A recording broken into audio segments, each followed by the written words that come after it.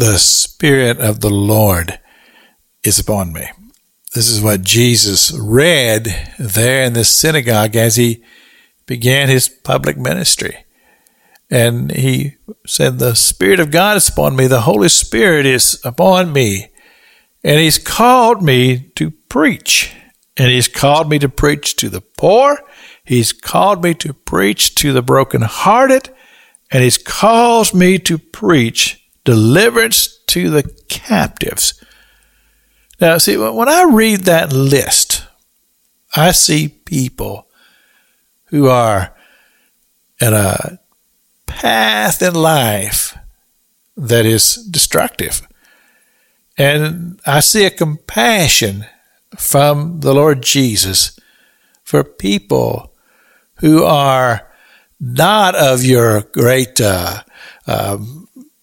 part of society that said, yes, these are people of great prestige, which is not to say that God doesn't love all people, but a heart for those who are needy and those who are dealing with situations in life and circumstances. And I remember as a child, there were some things going on in our family. And my mother, she wrote a letter to a televangelist coming out of Cincinnati. We picked it up on our television. And he would come on Sunday mornings and he would minister there in our living room and over the realm of television. And my mother was distraught of heart, and she reached out to him, and he was so kind to write her a letter, a personal letter. Back in those days, I mean, this was not a one that was just a duplicate type of a form. It was a personal letter to my mother.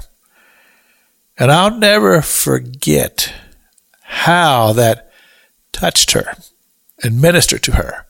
And that stuck with me through all these years as God called me back to the radio ministry. I was absent for 20 years.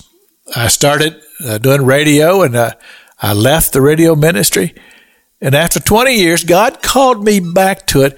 And this was one of the things that was on my heart, is that there are people who will hear the sound of my voice that they're hurting and they're going through things in their life.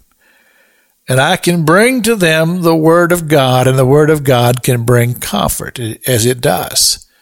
And I'm aware of this because people send me emails, and that's how you communicate these days. And I get these emails from all over the world, people who are sharing their needs and their burdens with me and giving me the opportunity to pray for them. And oftentimes I respond back to them. I need to be more consistent about it, but I do. I sit down and I type them a little note back, and I tell them that I'm praying for them and that I don't take their burdens lightly. You see, Jesus had a ministry of comfort and bringing hope to people, because we're living in a world that is often full of despair.